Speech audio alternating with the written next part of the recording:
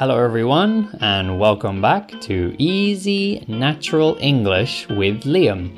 So this is a podcast for people who want to learn English, and I will be talking to you in a natural way that is not too difficult, and it will help you to get used to the natural collocations in English, the natural pronunciation of English, natural sentence structure, natural grammar, natural use of vocabulary.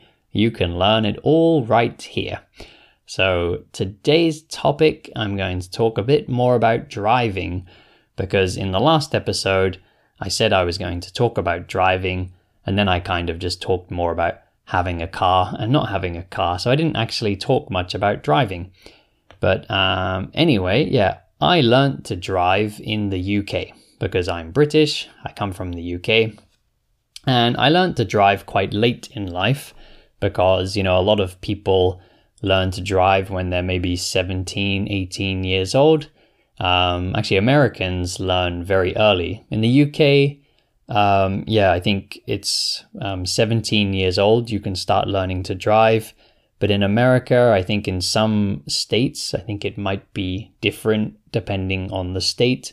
But I think in some states, you can start driving when you're 15 years old. I think you need like your parent to be with you or some kind of guardian, some kind of adult with you. But I think you can start driving at 15 years old, which is why, in American movies, sometimes you see quite young people driving. They use it a lot in kind of comedy shows, kind of sitcoms. There's always kind of a scene where the parents are teaching the children to drive, and there's lots of ways to make jokes about that, so it's quite a common theme in TV shows and things. But in the UK, it's from 17 years old. But I left the UK when I was 19 years old, so I lived in the UK till I was 19, and then I left and I started living in different countries. I went to live in France first, and then I went to Portugal, and then Holland, and then after that was New Zealand, and then Australia, and then I went to live in Vietnam, and then I moved back to the UK. So I left when I was 19, and then I came back when I was like 25, and then when I was there, I decided that it was finally time to learn how to drive, so I got my license. And it was quite hard to learn how to drive. I think everybody has trouble learning to drive. One thing that's a bit harder in the UK compared to, for example, America, is you have to learn to drive a manual car, which in the UK, we call it manual. In America, they call it stick. They say like, can you drive stick? But in the UK, we would say, can you drive manual, or can you drive a manual car? So, manual means like the opposite of automatic. So an automatic car has no gears. You can just get in the car, push, go, you just push the accelerator and the car moves forward. It's very simple. It's like driving a go-kart. It's like driving a toy. But in the UK, pretty much all of the cars are manual. So you have to change the gears. You have to use a clutch. So a clutch is the thing. If you drive a car, then you'll know. The clutch is the thing you have on the left side, and you have to push that to be able to change the gear. But it takes some timing, because if you push down the clutch and if you lift the clutch up before you push the accelerator, so the accelerator is the one that makes you go forward. If you lift the clutch up and you don't have your foot on the accelerator, then your car will stall. So stall means like when it stops. You can use this word stall for other situations as well. If you say to a person, stop stalling, it means they're kind of being slow to do something, like they're not doing it quick enough. You can say stop stalling, answer the phone, or stop stalling, do that thing that you need to do, like stop wasting time or something. So when a car stalls, it means basically the engine stops because you've released the clutch too quickly and then the car goes boom, and the car stops. So it takes some timing, and then you have to change the gear. And if you're one of my listeners in Europe, you'll know exactly what I'm talking about, because most cars in Europe are manual. So it's very normal all over Europe to drive manual cars. But yeah, here in Japan, there's a lot of automatic cars. I think most cars are automatic. And yeah, same in America, most cars are automatic. So it sort of depends on the country. But yeah, I think most of Europe drives manual cars. I'm not sure about other continents like Africa or Latin America. Like I'm not really sure what the situation is like in other parts of the world, like the Middle East. I have no idea. I haven't really visited those places so much, but I do know, yeah, Europe, mostly manual. Asia, I think there's a lot of automatic. And well, actually, when I lived in Vietnam, there were a lot of people drive motorbikes, and it was maybe kind of half between like automatic, and there was also a lot of semi-automatic, which you can drive. You can change the gears, but you don't have a clutch. So it's very easy to change the gears. You just click through. But anyway, lots of different types of cars and motorbikes and things out there. But yeah, here in Japan, I always drive automatic. So for someone who learnt with manual, I learnt to drive a manual car, and I only drove a little bit while I was in the UK, and I drove a little bit in France, but I hadn't had much driving experience till I got here to Japan. At least in a car.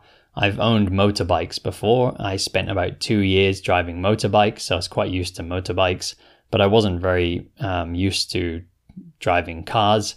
So it was a little bit hard at first because I wasn't used to it. I'd kind of forgotten the size of a car, so kind of getting in and out of parking spaces, I had to kind of relearn how to do that. I had to learn again how to do that.